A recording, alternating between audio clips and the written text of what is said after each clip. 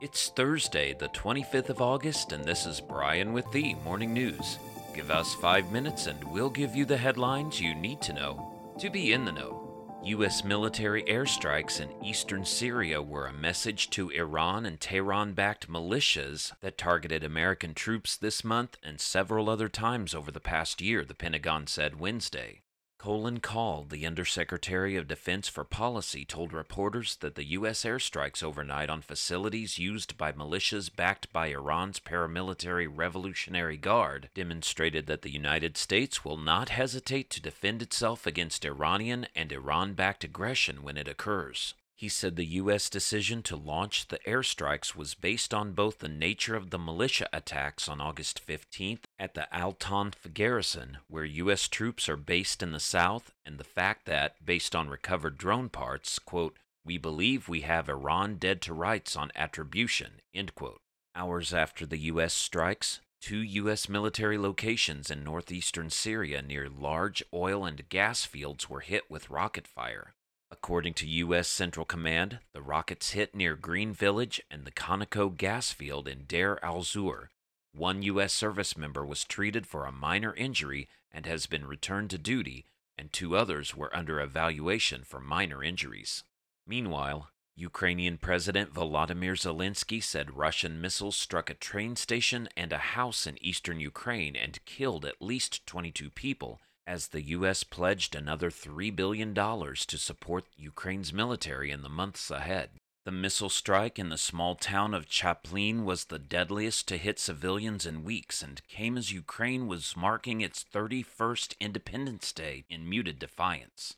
In the afternoon, Russian missiles hit a house in the town, killing an 11-year-old boy, Ukrainian officials said. Russia, which didn't immediately comment on the strike, has said it does not target civilians, even as Russian missiles have hit cities far from the front lines.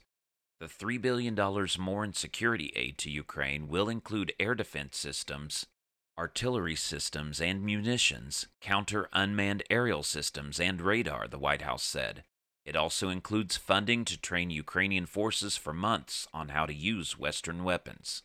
Back in the U.S., stocks edged higher Wednesday, boosted by energy shares, to snap a 3-day losing streak that was fueled by worries about the path forward for interest rates.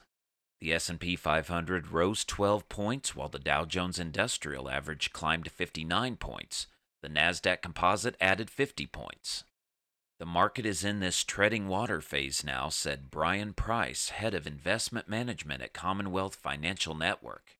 It's hovering near flat in anticipation of Federal Reserve Chairman Jerome Powell's speech, he said.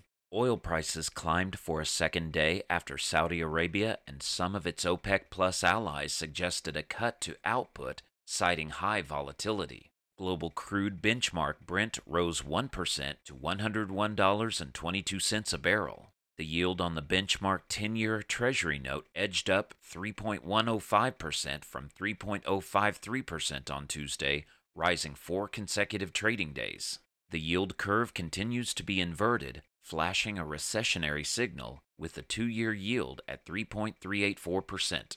And NASA's new moon rocket, the Artemis program, makes its debut next week in a high-stakes test flight before astronauts get on top. A 322-foot rocket will attempt to send an empty crew capsule into a far-flung lunar orbit 50 years after NASA's famed Apollo moonshots. If all goes well, astronauts could strap in as soon as 2024 for a lap around the moon, with NASA aiming to land 2 people on the lunar surface by the end of 2025. Liftoff is set for Monday morning from NASA's Kennedy Space Center. The 6-week test flight is risky and could be cut short if something fails, NASA officials warn. NASA Administrator Bill Nelson said a lot is riding on this trial run. Spiraling costs and long gaps between missions will make for a tough comeback if things go south, he noted. The price tag for this single mission is more than $4 billion. Now you know, and you're ready to go with the morning news. These headlines were brought to you today by Podmeo. Start your podcast easily at podmeo.com, the world's #1 podcast hosting. Subscribe to this daily morning brief on Spotify, Apple Podcast, and themorningnews.com. Thank you for listening.